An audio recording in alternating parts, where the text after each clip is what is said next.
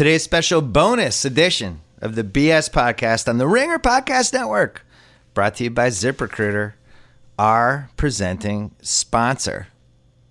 And now that I've met them in person, I feel a little closer to them, I got to be honest. Went down there. They have a nice view of the ocean. I always judge all my businesses by whether you have a view of the ocean or not. That's when you know you're doing well. Needless to say, we do not have a view of the ocean at the Ringer, Tate. No. Someday. Maybe. Someday. 80% of employers who post a job on ZipRecruiter get a quality candidate through the site in just one day. Their powerful technology distributes your job to dozens and dozens of the web's leading job boards and identifies the right people with the right experience and invites them to apply to your job. My listeners can try it for free at ZipRecruiter.com/BS. Someday you can have an ocean view. Meanwhile, BMW. God, I love BMW. I've been driving BMWs for the past 12 years. Their all-new BMW X3 has the level of performance you expect from a BMW, and iDrive 6.0 with an intuitive touchscreen, available safety features like active blind spot detection, next-generation xDrive intelligent all-wheel drive. Oh, man. I need to test drive this one. You can test drive it, the all-new BMW X3 at your local BMW center today. BMW only makes one thing, the ultimate driving machine. College basketball has heated up. Do not forget about Against All Odds with Cousin Sal and the degenerate trifecta, who really all they live to do is to give you who they think is going to win the semifinals of the WAC tournament. That's your go-to stop for that. We also have One Shining Podcast with Tate and Titus that not only are they throwing up podcasts and micro podcasts and all that stuff, but they're doing stuff for the Ringer Instagram as well. So keep your eyes open on that during the weekend. Tate, what are we most excited for this weekend, college basketball? I'm excited for Tulane Temple this week. Okay. That's it? Mike Dunleavy Sr. versus Fran Duffy. Little old school action. Mike Dunleavy Sr. is coaching? Still coaching. Tulane. What? Yeah. That's the beauty of college basketball. God, Everyone's got a job. He was such a bad Clipper coach. That's unbelievable. Is there a chance he could coach against Avery Johnson at some point? There's a chance in the tournament if wow. Tulane wins it out. God, that would be great. So check that out. We'll be covering the riveting subplots like Mike Dunleavy Sr. Is he going to be in the tournament? No, they're the 10 seed in the American Conference. Oh, they could make it, though. They got to win. All right, I'm rooting for them. I would love the chance to make fun of his coaching one last time. So check that out. If you missed part one of this podcast with Chris Bosh, we put it up yesterday, and I really enjoyed it. I've been waiting to talk to this guy in a long-form way for a while, and I knew he had it in him. He's great. Here's part two, but first, I got to do it. Here they are. One more time. Pearl Jam.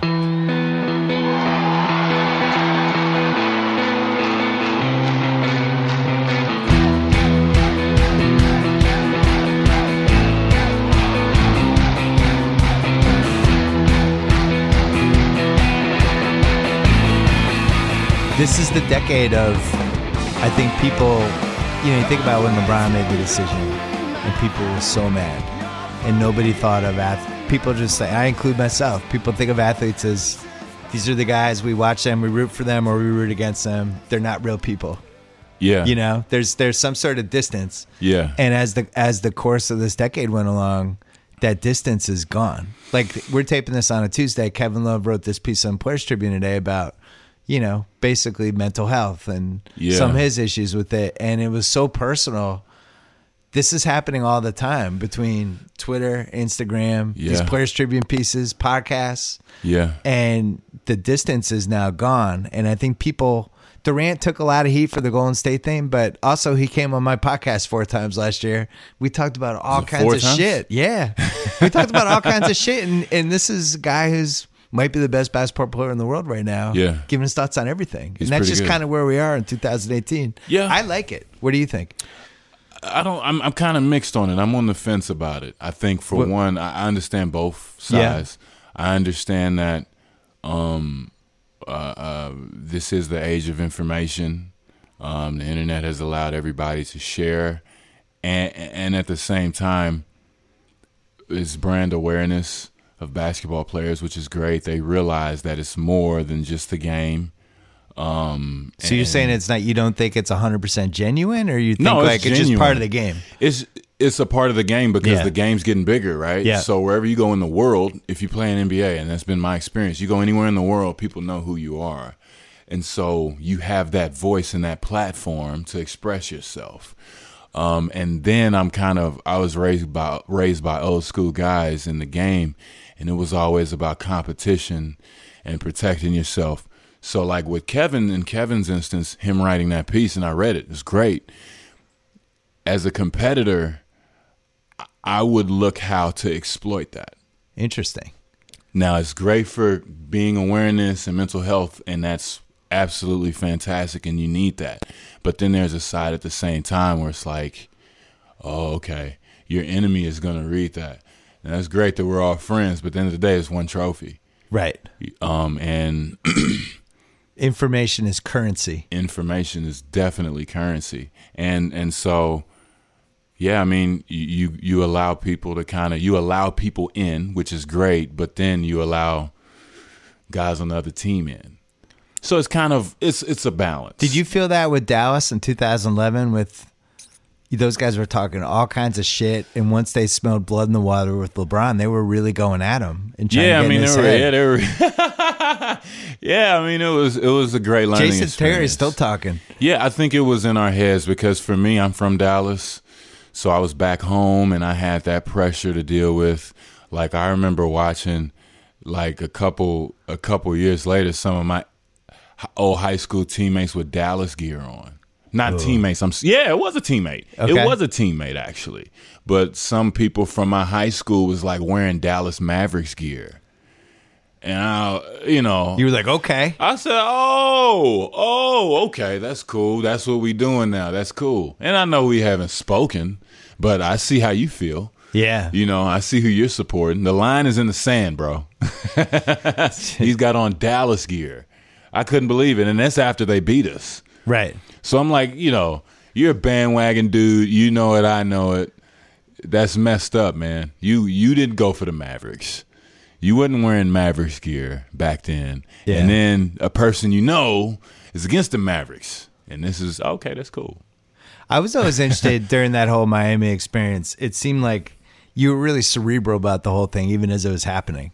I think Battier was too. I had to be. Where both of you guys were kind of like, this is weird. I'll never be in another experience like this in my life. Yeah, you have to like, I don't know what the word is, but you have to rationalize. Yeah, you have to rationalize what's going on because irrational things happen. Yeah. And you have to kind of say, all right, well, yeah, this is because. And then for me, I started studying all the championship teams. I started a deep study of that, and I kind of found some clues in there. And so this is part of what my basketball book was about. So you must have read the Aziza Moore, Pat Riley. I read your book. Yeah. I read your book. I didn't read Pat Riley's book. It wasn't that intense. I told Pat I was going to read his books. I think I'm ready to read his books now. But as a player, But like, yeah, I mean, I would watch the Celtics. There's a lot of lessons from history with many basketball. Great lessons, man. Yeah. And I watched them all. And I watched Jordan and those guys. There was a lot to learn through them. I watched Shaq and those guys, Shaq and Kobe, Jordan and Pippen in their 2-3-peat, the back-to-back double clutch in Houston. Yeah. The 80s with Bird and Magic. The Pistons getting theirs. I mean, in that study, I didn't realize that the Pistons lost in L.A., a Game 7 in L.A. Oh, my God. That was a bad call. That was not a foul. It was terrible. Well, then. Not a foul at all. You're talking about the one on Kareem. Yes. Thank you. Not a foul. And but. Yeah, the Laker fans don't want to admit that they won the title on a little touch foul. Hey. Little tiny one. Take it however you get it, man. By the way, they beat us. They beat us in '87 because they jumped over McHale's back for the rebound on Kareem's missed free throw in Game 4. Was it? Yeah. It's not like I don't still think about that or anything. But yeah. And that's how it happens. Yeah. So in that, you learn that there are these little moments in sports that happen. Now, did he go over his back? Yes. Yeah. Okay, he went over his back, but there were still more plays to be made. And sometimes you get in a position where you're either going to rise to the occasion or, you get beat. I'm always amazed by how much injuries play a factor in the title year to year when you look back and you pile it up. Like, even you look at D. Rose going down when he did in 2012, which was the only reason the Celtics were even in the Eastern Finals. Mm-hmm. But, I think you probably would have beaten Chicago, but it was nice. You wanted to see them fully kind of healthy. was somebody that gave you guys trouble too. Yeah, he was. They had, and Tibbs, he's crazy, and the Chicago fans are great, and you were still able to ground and pound a little bit. Yeah, and it was still kind of more of that feeling in the NBA. It wasn't as fast as it is now. Yeah, and they could kind of, they were like, they were a heavyweight. They were old school. Indiana Brawler. was probably the last old school team with Hibbert. Yeah, for sure. Which 3 years later, all of a sudden, that team makes no sense at all. Your game was interesting because when you started shooting threes, I remember I had the prehistoric reaction of like, the fuck is that guy doing? Get near the rim. Yeah. How are you helping them? Right? And nobody understood the concept of A, 3 points are worth more than two. Yeah. B, spreading the floor is great. C, now you're opening things up for LeBron to get into the paint. Well, that's you're not what clogging it was about. the lane. We had two We eventually attackers. realized it, but yeah, we had two attackers, and I had to, kind of really go deep into our team and kind of see who we were. Yeah. I was the two guard. right. Brian and D were the classic kind of postmen. Those are our post players. It just so happens that LeBron was our point guard too, and Dwayne played off the ball. Yeah. And he can play the pick and roll too. But post guys, those were our paint guys, and they could get there a bunch of different ways, but they're physical. Well, now the skills, you had, especially those last couple seasons, that's probably the number one thing everyone wants right now in basketball. They're obviously the creator guy first, but then the big who can guard anybody on one end, but then stretch the floor on the other is like, that's it. That's what people want. You should have trademarked it. They should be calling that position the Bosh. Damn, I should have. Where were you? I will remember that. All man. right, put that I might, down. Man. But it's funny to watch it change. It started in 08, 07, 08. In Toronto, I played the five. I pretty much played the five my whole career. Yeah. I played the five as a rookie. Even when I was smaller, it wasn't in a concept from stretching the floor, but it was just that's all we had. A at the roster time. issue, yeah. Yeah, and then we drafted Andrea Bargnani, and so we had to figure out how to play together. By the way, nobody ever figured that out with Andrea Bargnani. Sorry, Andrea Bargnani, but a lot of people ask that question. Yeah, but essentially I was the five. You know, I would roll to the basket, and I began seeing how, it kind of affected the game. And we had Phoenix. They would call us the Phoenix of the East at the time. And you had Phoenix, and Phoenix started doing that. It was like, what do we do? Nobody knew what to do in the league. And then in 08, in the Olympics, I got to play with D'Antoni and kind of see his concepts and what kind of plays we ran and how fast we played. Yeah. And that was his whole thing. He wants to speed up the game. That was the breakthrough. Yeah, he wants to get you in multiple positions, and it was fun. It was fun basketball to kick it out to Kobe, or D, and you've got Brian filling the lane, I'm filling the lane. Did you just say it was fun to play basketball with Kobe? It was fun, yeah, because he would go Kobe. I know Kobe's super serious. He was still Mamba. He had just lost the finals, so he was, super Mamba at the time. But nobody remembers that gold medal game, though. He was amazing. Which was a heated game. Yeah, that game was incredible. I'm glad we had Kobe. We needed Kobe. Yeah, Kobe kind of came through at the end. Everybody's looking at each other like, all right, who's taking over? And Kobe's like, I got this. I remember it was kept going back and forth, and I'm like, yo, we can't stop these guys. Yeah. We can't stop You had the Gasals, you had 17-year-old Ricky Rubio going nuts. It was Juan nuts. Carlos Navarro. Oh, yeah, that's right. He was killing us. Yeah. And he started really turning it on in the fourth quarter. I think he got a contract from that game. Yeah, he played in the league the next year for the next 4 or 5 years. Ricky Rubio was playing great, and just as a team, they were clicking. And, Kobe came through, man. He had the ball in his hands late. Yeah, that was... It was stressful. That wasn't as fun as it looked. It didn't seem fun. It was fun when we were kicking ass, but then we got to that gold medal game. It's, you start breathing a little harder. You that heartbeat. It's like, hey, slow down. What are you doing? 2012 London had a moment too. Were you on that team? No, I was not on that team. I was hurt. There was a moment when they couldn't get LeBron back in the game, and Spain was making a run, and it was the same thing. It was like, wait a second. In the gold medal game? Yeah, this is like, oh shit, this is a moment. Things are happening. Yeah, they were a good team. They had a lot of great players. Yeah. They don't get notoriety for that international team, but they had, I think, probably 6 or 7 guys that played in the NBA. You know what else I remember at the 2008 Olympics? You and Wade and LeBron and Mickey Harrison's son all in a hotel room planning the decision 2 years later. You remember that one? I heard rumors. I That heard was a good there was one. a maid. There's a maid who was cleaning the room and heard you guys talking about it. I She didn't even emailed know. me. I didn't even know Nick. I knew him, but I didn't know he was Until he the son of masterminded Mickey the whole Harrison. decision thing? Yeah, then when we start masterminding everything, it's like, oh, hey, I thought you were, Nick Harrison. That's cool. So what did he do? He got room service and then he laid it out? Yeah, Was there just did like he write it out fries on a and shakes, whiteboard? fries and shakes, and So 2 years from now, your contract's up. We'll create the cap space. By the way, I 100% believe this. I know I said I'm kidding. No, it didn't. No, it didn't happen. Okay. Man. I mean, we're not that smart. I would have. You made a pact never to admit it publicly. Yeah, I mean that's true. You're right. So we'll never know, man. It's one of my favorite conspiracy theories. That's gonna be the funnest part. I think that's gonna be one of the funnest part because nobody really knows. Yeah. So like that'll kind of always be a thing. Add the mystery to it. It was Yeah, I mean, 2:40 it's in the fun. morning in Greece one night, and you Yeah. guys all looked at each other like, man, Yeah, let's play together in 2 years. This would be great. We'll kick everyone's ass. Yeah, it'll be a lot of fun. We're gonna be hated at first, but you know how that then goes. we'll win some titles. Yeah. Let's take one more break. We're going to take one break here. Has your company outgrown QuickBooks? Are shared spreadsheets, manual processes, and legacy systems costing you time and money? Introducing NetSuite by Oracle, the business management software that handles every aspect of your business in an easy-to-use cloud platform. Save time, money, unneeded headaches by managing sales, HR, and finance and accounting instantly right from your desk or even your phone. Thousands of the best-known and fastest-growing companies use NetSuite to manage their business, and now it's available to you. Don't miss out on unleashing your business's full potential with their free guide, Crushing the 5 Barriers to Growth. Learn how to acquire new customers, increase profits, and finally get real visibility into your cash flow.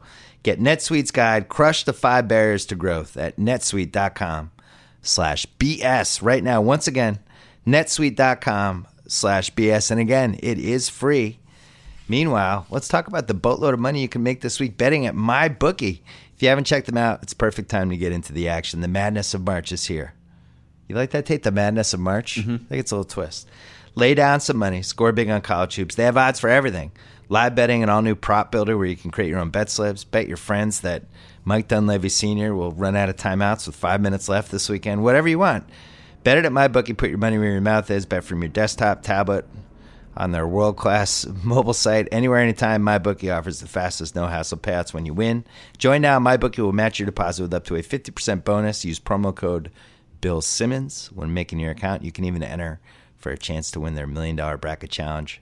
Visit mybookie.ag today and bet on the internet's favorite sportsbook where you play, you win, and you get paid. If you listened to Tate and Titus last week, you would add Michigan in the Big Ten. Hey, let's get back to the one and only Chris Bosh. So, when was your last NBA game? I forgot the day, but it was Thursday or Wednesday against the Spurs. But what year was it? What year is this year? It's 2018. It was 2016. The game before All-Star break. You came back a little bit, and then you I played every game that year.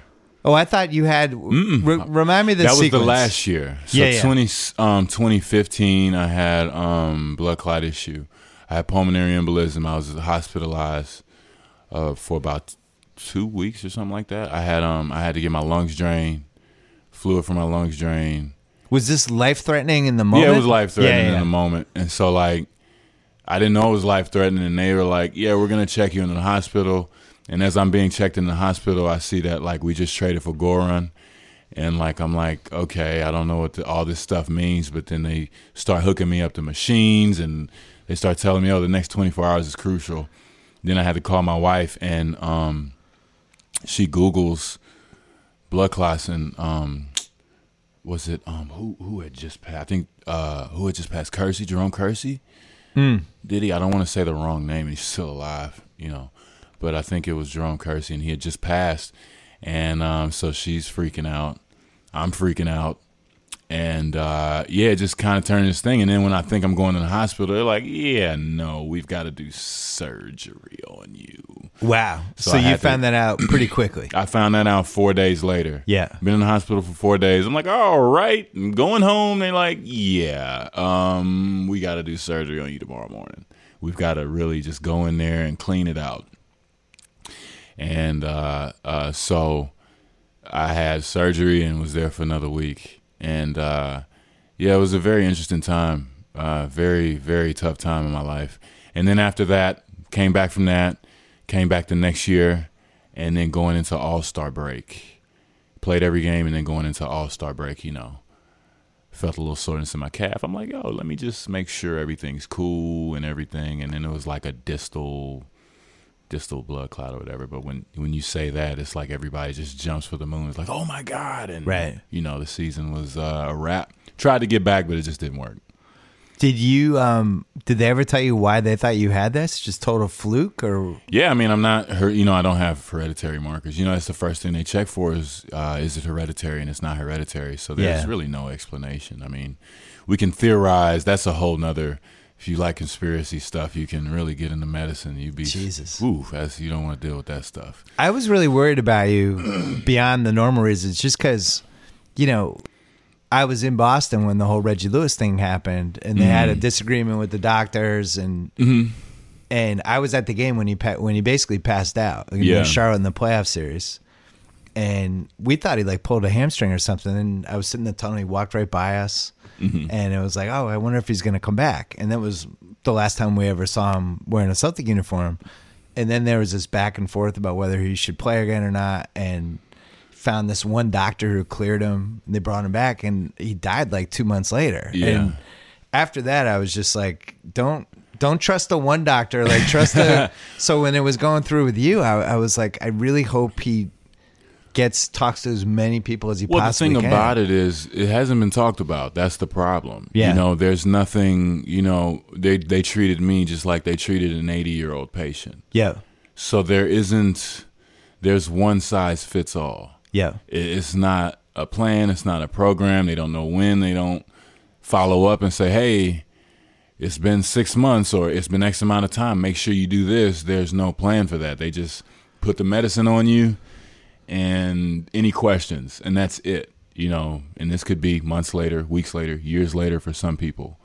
So you had to reconcile as an athlete basically in the prime of his career. Yeah, what and it's like risks? it's in my calf. It's a distal vein. That was the whole argument. It's a distal vein. Here it doesn't. It's not like in a big vein, and it's in my calf. It's just weird. And I think it's one of those things. If you kind of, it's a box you don't want to open. Yeah. Because if you test guys for that, you probably find some information you don't want to find out. So it's just one of those things, and for whatever reason, I'm in this position, and it's been a blessing really, because I've been able to do other things and see kind of things from another perspective, and it's kind of whack to kind of be in that position because of that.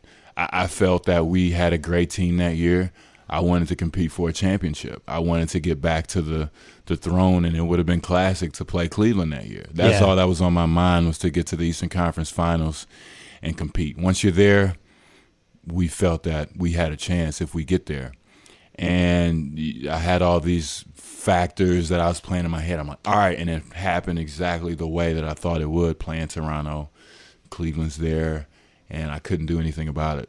How long did it take you to come to grips with everything? 2 years. 2 years, and that's just for that, that particular point in my life. It's tough, man. I mean, well, you've been playing basketball since when? Since you were since I was 3? 8 years old. Yeah, 8. Well, I mean, I could picked up a basketball a long time ago, but organized since I was 8, 9 years old. And it's you're kind of at a space where it's like, oh, well, what do I do now? What am I even thinking about? What even do I like? And then you become bitter, and it's just like a lot of stages you kind of have to beat. But I mean, I was in the middle of more work. I still wanted to, it was like that last thing to be solidified, to be like, oh, he was pretty good. It was like the superficial muscles. It's like, okay, I'm in shape, but now I'm just doing my curls. Yeah. Just working on my beach muscles. You know what I'm saying? Because we about to hit it. And, if I do come back, it won't be in that capacity. Right. It'll be like end of the bench team guy. Blow the dust off of him see if he can do it. Well, the silver lining is, so let's say you're not a professional athlete. Maybe you don't even know you have this. And then, like if you're just a normal person, like an accountant or something, like maybe how would you even know there was something wrong until maybe it's too late? That's true. That's very true. And I mean, that's very true. And I mean, it got very bad. I mean, I knew because the first time my lungs were collapsed and I was like having pains. What the hell's going on? Yeah, it was like something is wrong. And then like a month later, then I went. So I was very lucky and very fortunate. I think about those things every day because it could happen any day. But, it didn't. And the second time, it's funny, like you were saying, everybody asks, are you okay? Are you okay? Like, I'm fine. It's just like you doing what you do now. And then tomorrow, sit over here and, you just got to chill. And that was it. And so. And that's where the bitterness comes in. Yeah. I mean, not anymore. Yeah. That's where it came for a while. Because you feel like it's some unforeseen force that kind of makes things happen or whatever. But I didn't think of it like that for too long because there's no reason to. You have to keep moving.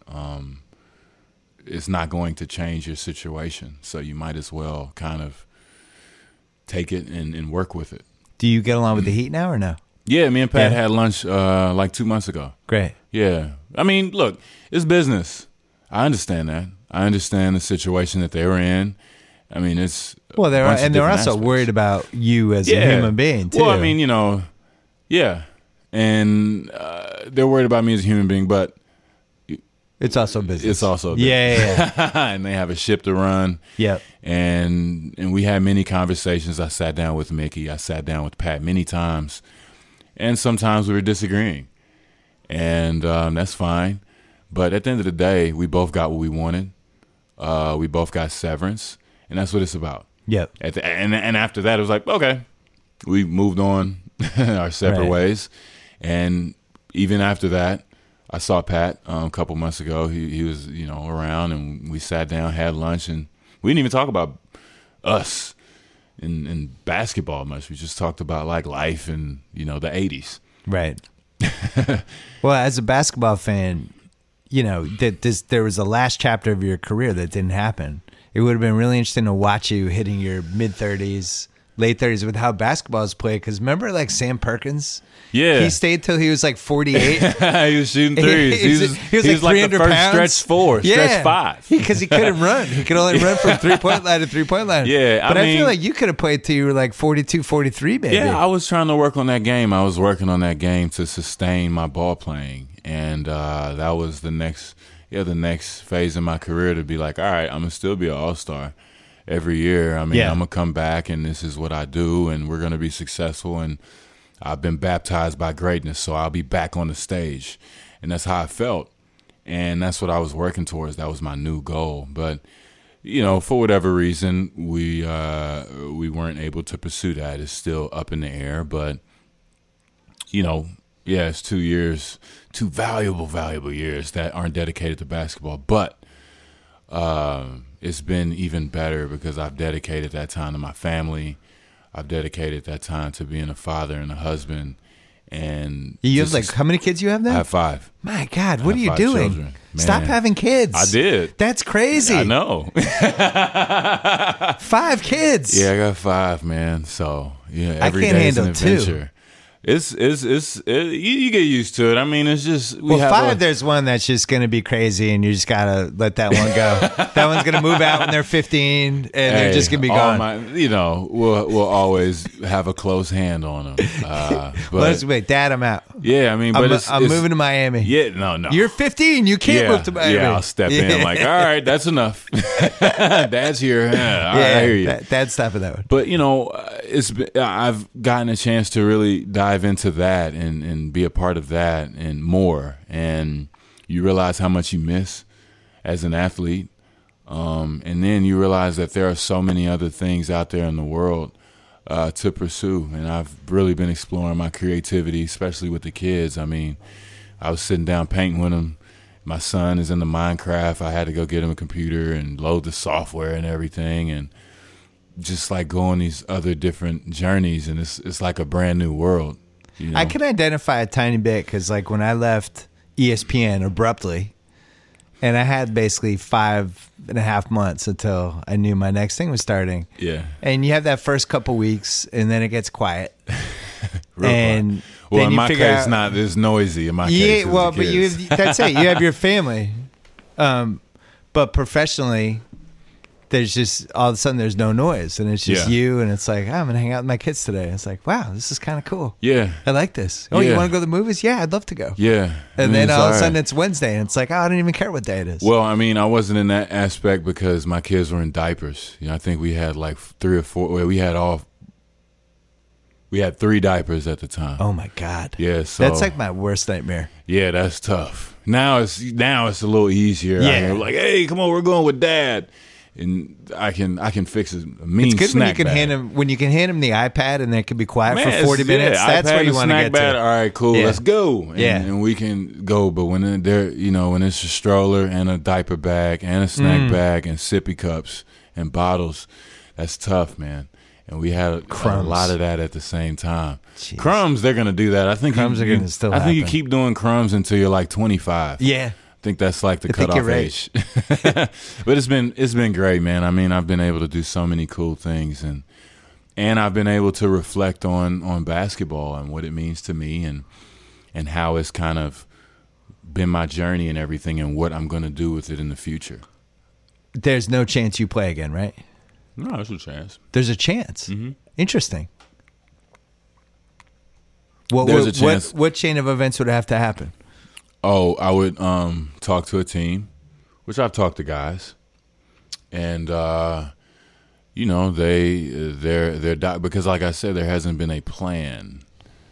So if a team creates that plan, then we can go from there.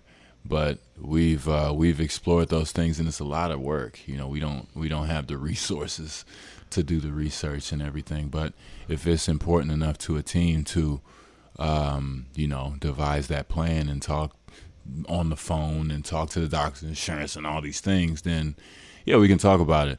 But me as an athlete, I just feel that it's something that I have to pursue. I mean, it just left in the middle of the night, pretty much. And so you're 34, 35 now? I'll be 34 this month. 34, okay. Yeah. Am I? I'm 30. Yeah, 34. I'll be 34. So you're watching these old Sam Perkins highlights and getting fired up. And I'm getting ready. Like, look at Sam, fired. He's 50. I'm going to the gym tonight. Shoot but some threes. It's worth exploring. And worst case scenario, if it doesn't work out, I'll be in phenomenal shape. So that's all that matters to me. And there's media stuff too. Not just this podcast. Yeah, I mean, there's a lot of things. You dabbled on Countdown. You dabbled on TNT. Yeah, dabbled on Countdown. Did you do Area 21 yet? No, I haven't done that one yet. Man. One day. You better have a lot of coffee before that one. Oh, you know how KG is, man. He's ready to go. You get along with him now. Yeah, it's great. I mean, he probably insulted you a few times in 2011. One time, and then I was like, I'm not getting into with you anymore. You got me. And he tricked me. And I never talk trash to him again. He'd be rah, rah, like 3 inches from my face. I'm like, you're not getting me, bro. I fell for it once, and no, never again. Never again. But yeah, I get to dabble in that. I'm working on my YouTube channel and stuff like that, and just trying to figure out, the thing. I mean, it's an interesting age that we're living in right now. So I kind of want to dabble in everything and see what kind of sticks. I have the most important question I'm ever going to ask you. I think you were a rookie on Vince Carter's team when he got traded. It was my second year when he got traded. The second year, okay. Mm-hmm. It really bothers me that there's this revisionist history with the Vince Carter thing, and now they're thinking about retiring his number and all that, because I always felt like he quit on Toronto that year. Mm-hmm. And you were there, mm-hmm. and everyone says Vince Carter's a good guy. I'm not saying he's not. Mm-hmm. I'm sure you liked him as a teammate. But I really feel like that year he didn't want to be there anymore, and he kind of tanked the situation, and the stats back that up. Have you seen the Is Carter? Is that a fair? I have not seen the Carter. Is that a fair comment? That's a fair comment. But what people have to remember, he was 24, 25. Okay. He was a kid. Yep. They had just got to the second round. They pushed Philly to the second round. Probably feel that they could have won that, or at least competed in the finals that year. Yeah. and they had a great team moving forward. Injuries start piling up. Then it was all on Vince. I didn't realize this until I watched The Carter Effect. You have to watch that movie whenever it comes out. But looking back on the story, he was having a tough year the year before. They had a losing year, and he probably wanted out. They didn't really go the direction, that ended up being successful. And I don't think he agreed with those things. I don't think he agreed with the front office. And this is just me, my opinions. Yeah. But just me looking outside, looking in. I think he was just in a tough place. And, yeah, did the numbers reflect? Yes. And so were you mad when he went to New Jersey and all of a sudden he's putting up 28 a game? And he's Vince Carter again? You knew. I mean, you see it and you know. Vince probably other than until Bron came along, he was the most talented basketball player I've ever seen. I would say, so to me, it's like him and T-Mac, I think, are the two from that decade that I remember going to a T-Mac game once in Boston when he was at the Orlando peak of his powers. I was like, oh my God, what the hell is this? This 6'8" guy who could do everything. He was 6'10". Yeah, or whatever. Yeah. He was 6'10". He was ridiculous. It's hard. Davis is like that now. And I wrote about Davis last week on The Ringer. Like, I watched Davis. I'm like, what the hell is this? What's happening? I remember playing him on Christmas and me in my mind, I'm like, I have to get back to this point. This is important for me. I have to have a good game. We have to win. We're going to the playoffs this year. I'm playing this young guy. And I remember guarding him, and he gave me, it was about 5 plays in a row. He went to him. He scored 3 out of 5. I remember thinking, like, man, I can't stop this guy. Ooh. He doesn't know that. Yeah, I didn't tell him at the time, but I remember he gave me a move, gave me 2 moves, went by me, and then he ja'd me. Jab, jumper, pop. I said, oh, boy. And, I get him on the ice, so I can't even get my shot off. I'm scared to shoot a jumper. He might block it. Well, he's got the freak arms. Yeah, he's quick off the ground. He's deceptively quick. How many guys have you felt like you couldn't stop? Just like him, KG. Early KG. And you know who else, man, used to KG. kill me? Who? Louis Scola. Oh, and wow. Al Jefferson. Oh, because they're old school moves. Couldn't stop them. They would kill me, man. I was like, hey, somebody get him. Switch. I'd be like, UD, help me, man. You get this dude, man. Al Jefferson would annihilate me. One game, Brian had 60. I'm lucky he had 60 because Al had like 38 and like 18. Yeah. I couldn't, man. It's just those strong, big body guys who are crafty. I couldn't do anything with those guys. The guy who's like that now is Jokic. Oh, yeah. See, he'd be like a guy, I'm about to kill this. Like, man, he scooped me. He got the scoops. Yeah. Big body, skilled, crafty. Those are the guys that used to just, kill me on the court. I have the second most important question I'm ever going to ask you. Let's talk about Jalen Rose as a teammate quickly. As a who? As a teammate. He came to the T-Dot. Yeah. And he claimed he took you under his wing. Yeah, he did. Yeah. He taught me a lot of things. This is great. He taught me a lot of things too. This is the only time we've been on complete common ground in this podcast, because I've also learned a lot of things from Jay. Jay Rose, he was very he taught me how the way the league works and how it moves. I think he was one of those guys that he understood too well. He understood how to use the media. Yep. He understood, how to kind of position himself in a way to where, he can get the ball on the court. Interesting. And he was very talented. I mean, I didn't know he was that tall, but playing with him, it's like, wow, I'm playing with Jalen Rose, and you see how good he is. He was one of the first guys I saw with the true old man game. Like, handling it, and then back you all the way down. He was the guy. He give like 8 up fakes. He had his left shoulder. That was his move. Turn, do like 8 up fakes. You wouldn't jump. Pop. Dot you right in the eye. He still has that game, by the way. We played pickup like 4 years ago, and these guys talk shit, and he did that back down spin move thing. Like, man, come on where now. it's like he's rotating back and forth. All of a sudden, he's 2 feet from the basket. Oh, he got that like, big body now. You can't stop him, man. But he taught me a lot of ways how to move off the court and what to look out for and what to look for, in dealing with people, in dealing with media. Women? Yeah, women, that too. I mean, not that much. I was a shy kid. Nightclubs? Yeah, clubs, Did you champagne and campaign with him?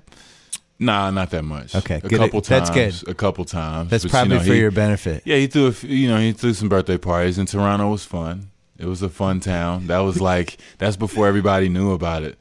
It's like before Drake. That's what he's mad that Drake kind of shined a spotlight on Toronto. Yeah, it was like the under the radar place. That's my spot, man. I think a lot of people feel like that because it's like, man, Toronto, that was like a hidden gem. Now everybody knows about it. You think they can make the finals? Yeah, I did too. They're pretty good, and that's what's messed up about playing in Toronto. And I don't feel right if I don't give them their due. They're first place in the East. They're 3.5 games behind the best record in the NBA. Nobody's talking about it. They're 2.5 behind the Warriors. Is it 2.5? Yeah. I think it's 3 in the loss column. Come on. Yeah. Nobody's even talking about them. In this day and age where everybody watches their screens everywhere, nobody's talking about You know what the happened to them? Because last year they had their moment with, nobody's talking about the Raptors. Watch out for them. And then Cleveland just killed them. So now I think people just assume that's going to happen again. They went to 6, though. They should have went to 7, but they went to 6. But, I mean, my point is that DeMar DeRozan isn't even top 2 in MVP category. They're talking about Anthony Davis before DeMar DeRozan. Both deservedly so. Harden's going to win it. We know that. But as far as 2 and 3 are concerned, there's like a 4% Davis lingering possibility. Yeah, well, I mean, they're 4th in the West. If they get the 3 seed with that crap team he's on, then it has to, at least the conversation has to be had. You have to have those conversations. But my point is that usually in this instance, we're not even talking about it if you're first. Yep. It's not even conversation. It's Harden, it's DeRozan, and it's them two to duke it out. Not even talking about DeMar. And he's playing amazing basketball. Again, he's a perennial all-star. And the coach is good. Dwayne Casey's doing a great job. I was lukewarm on him for a while, but I think now he's in the top 5. Yeah, he's doing a great job with that team. And if they have home court in the East, if you've got to go in there and win a game, good luck. The best thing they have going for them, other than the fact that Cleveland's team isn't very good, is they own the Celtics. Oh, do they? Yeah, it's just a bad matchup. One of the matchup maybe it things, could flip when we get to the playoffs, but it's just DeRozan. They can't guard DeRozan. There's nobody in the team that can really get him. Yeah, Jonas has killed them. Yeah, I think forever. I think they can make the finals, man. They have the pieces and they have the confidence and they've got that teamwork and they've got the spirit in the city. And I think you combine all those things, and they have the underdog effect because even if they play Boston, they're going to be an underdog. Nobody believes in us, because nobody knows. Yeah, nobody's pumping the story. So, I think for them, they can make the finals. What do you see with Cleveland? Man. You know what I see? Coming to Jesus and figuring it out. Yeah. You know what I see is there's no Kyrie Irving and no second guy that he knows he can count on every night. That's important. He had 2 in Miami. He's got 0 in Cleveland. Well, if Love can come back in time, maybe that's 2. But he's not that kind of player. He's a post-up, grinded-out player. He's that guy that, if you do get in that boxing match on the ropes, who's the second guy? Yeah, but in the fast-paced style, he's going to spread the court, and he's going to get second-chance points and rebounds. The post-play, all they're going to do is double, and you can force that, but it's tough. They have a lot of dudes who have not been there before, which is and that's the thing, too. And they, Rodney Hood is fine on paper, but let's see Game 6, down 3-2, 2 minutes left, down 5. Yeah, that's and a hell he's of in a the time. corner, and he's got to make a shot or they're going home. That's a hell of a time to figure out, who it is. But you have to go through those moments. And for them, they don't have the experience. But it'll be very interesting to kind of see, who and who does what and if they rise to the occasion. Because we know what Brian's going to bring. Yeah, but who's going to be those other guys to say, Did you feel like he was leaving in 2014? No. Didn't see that coming at all? No. Didn't see it coming. I was on vacation. I was in Ghana. We were doing basketball camps in Ghana when I found out. And, I didn't know. I mean, I was just busy on vacation, and then free agency started, and I'm glad I was out of America But yeah, I mean, it just kind of went on, and then days start passing by, and it's like, oh, okay, well, let me take care of what I need to take care of and be a free agent while I can. And yeah, I mean, the longer it went, that's not good for us, right?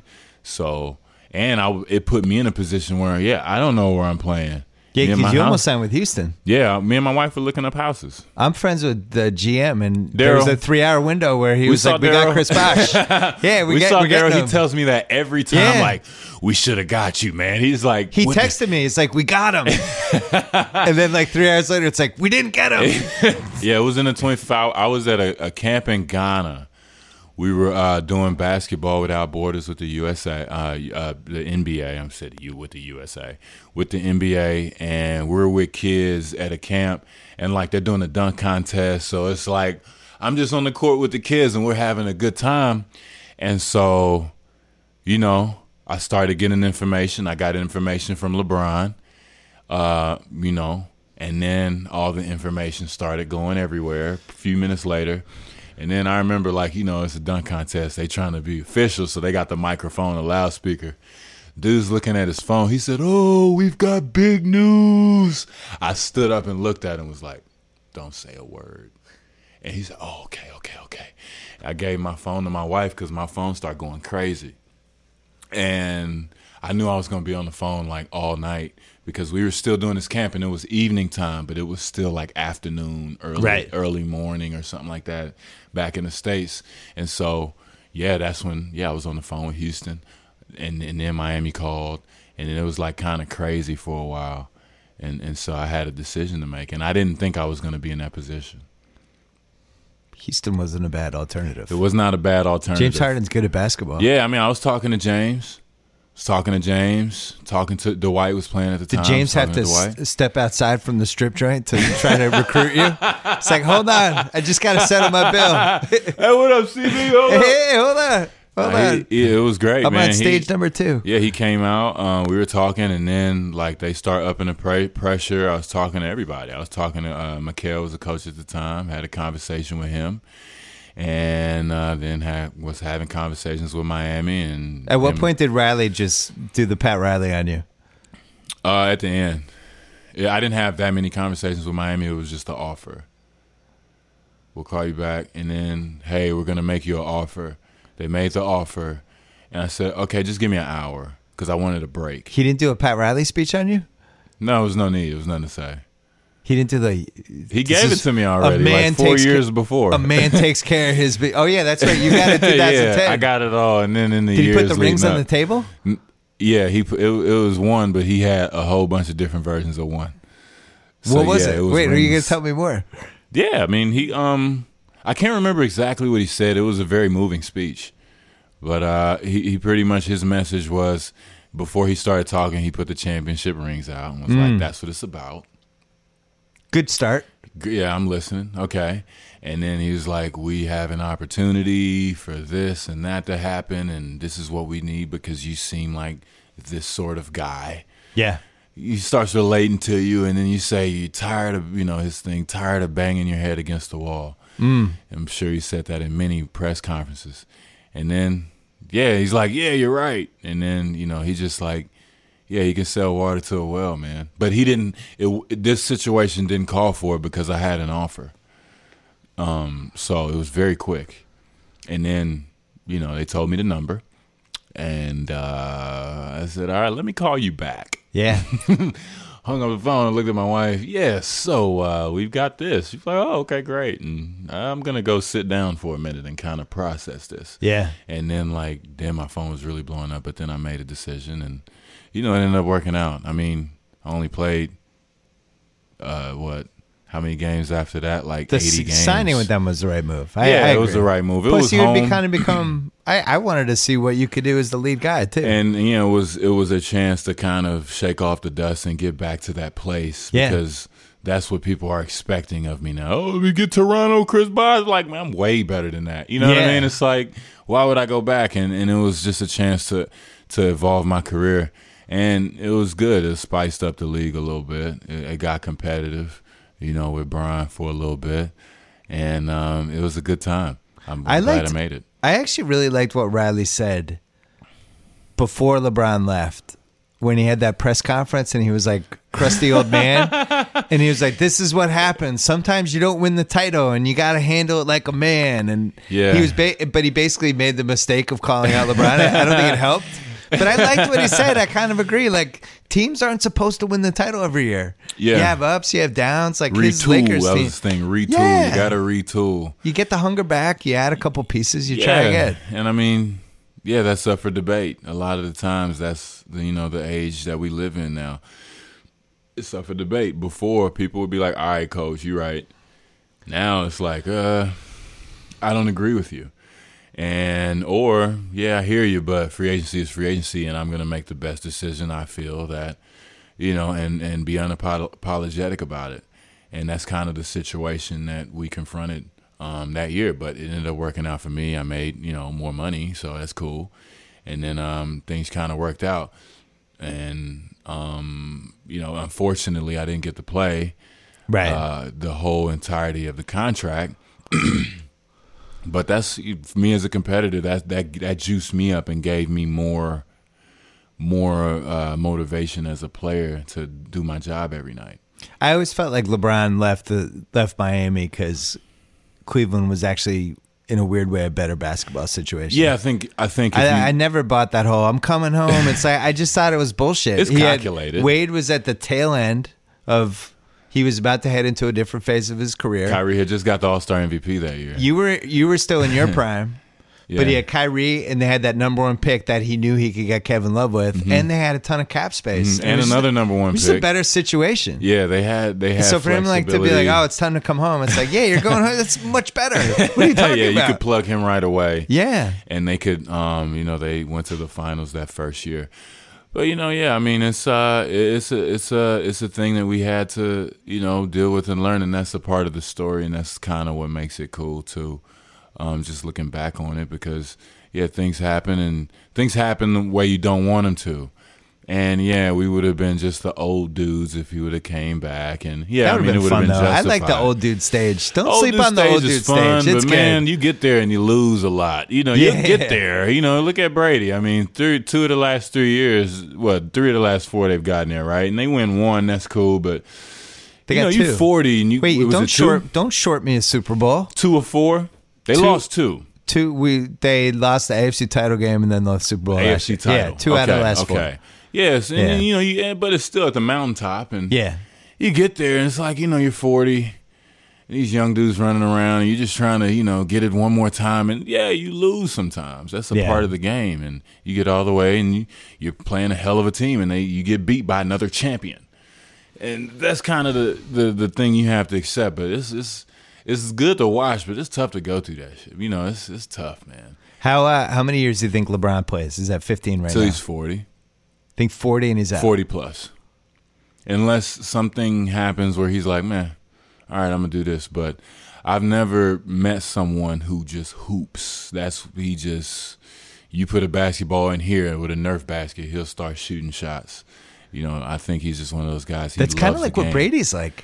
Yeah, I mean, Brady's like that weird Facebook show he did that I actually kind of like, but all he wants to do is play football and prepare to play football. And it's like, that's it. Does. That's his entire life. I'm taking care of my body. I'm eating these veggies. It's kind of what LeBron is like, right? Yeah, I mean, he translates that into his body, and by the time he's done playing, he will be a master in kinesiology. Yeah. He's learning his body. He's learning how to perform and get the most out of his body, and he's learning how to just... the older you get, you're like Indiana Jones on the quest for the fountain of youth. You know what I'm saying? It's like you're on a quest, and you have to go find these different things so you can continue to elevate your game. The problem is when you get older, you saw it happen with Kobe, because I think Kobe was wired like that. But when you get hurt and you can't do that process for 6, 7, 8 months, and you have all the miles. Yeah, that's when it gets tough to get that back at that point. Yeah, it's tough, man. I think it's got to be every day, day after day after day. I think Kobe was like, I'm done. I'm gonna go win an Oscar.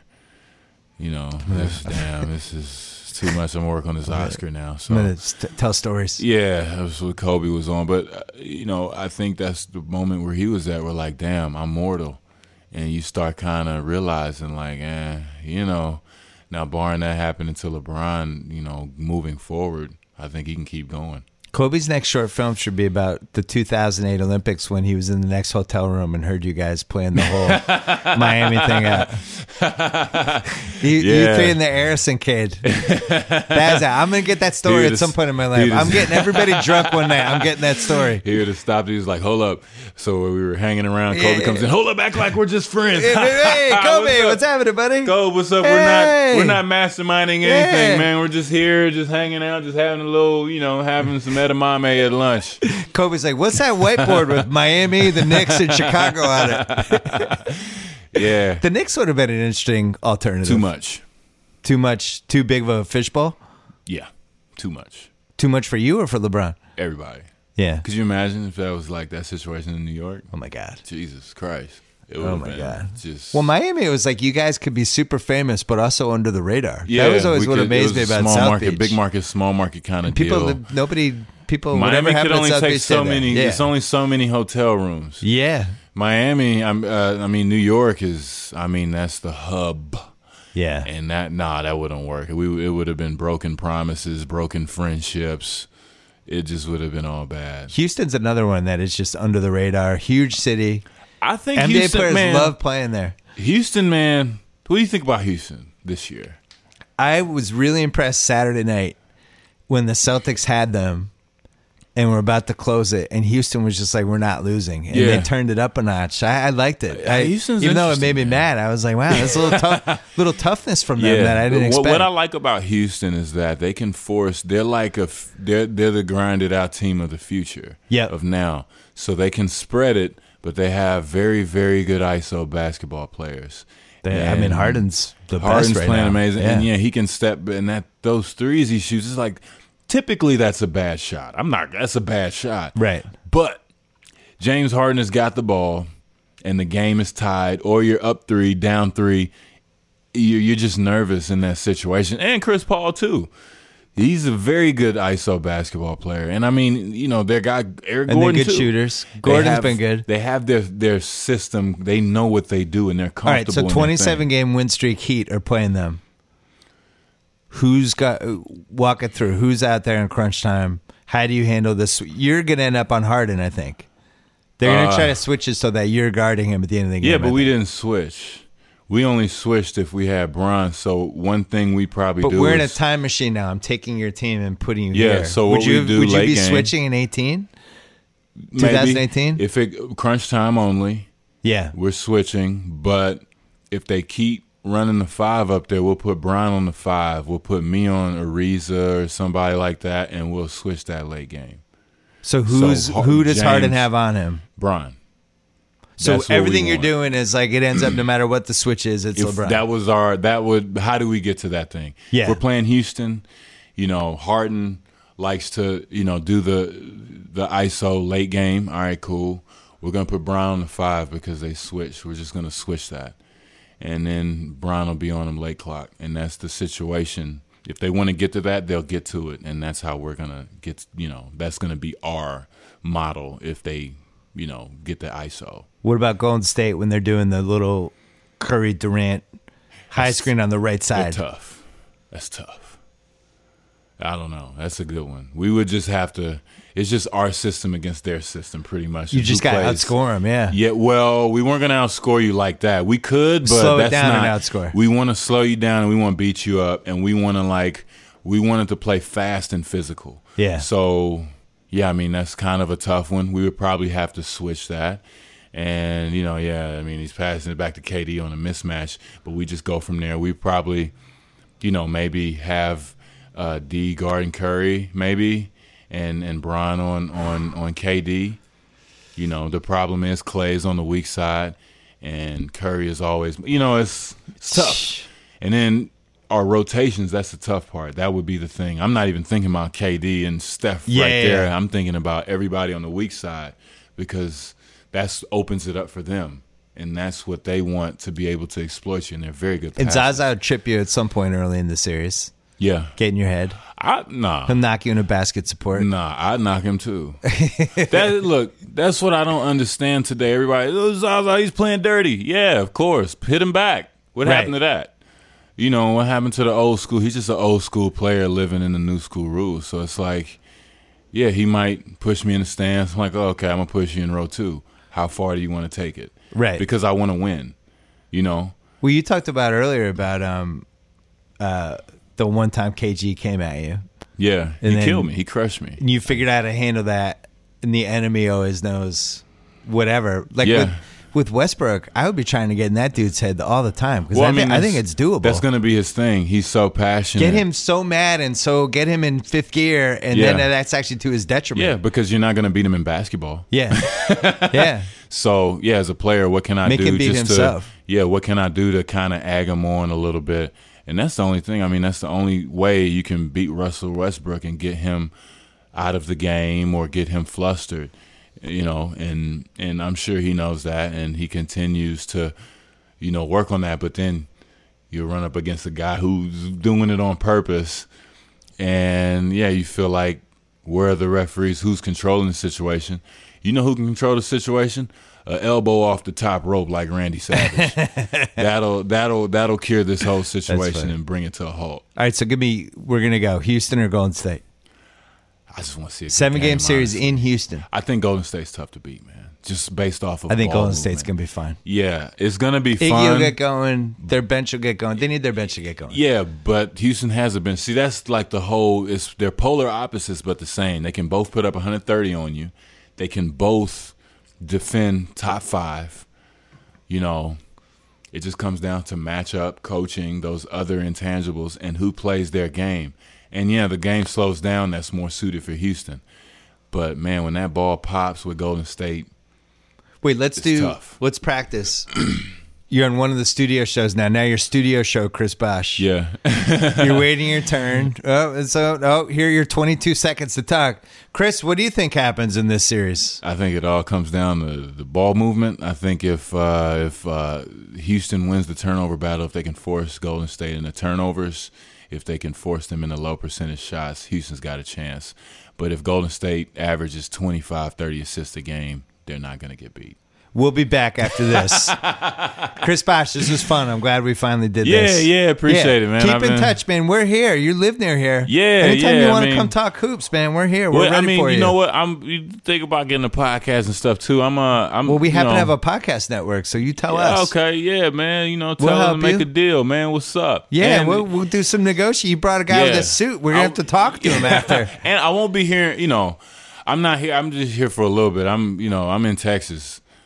Texas is, you know, I'm part of the Lone Star State, you know. So, but podcast is you're a man of you're Canada. You belong to Canada. You belong to the South. You belong to Texas. Yeah. So, you know, I'm telling Canada I'm gonna come up there. I see they're doing well, so I'm gonna come out there and experience a playoff game out there. That's gonna be amazing.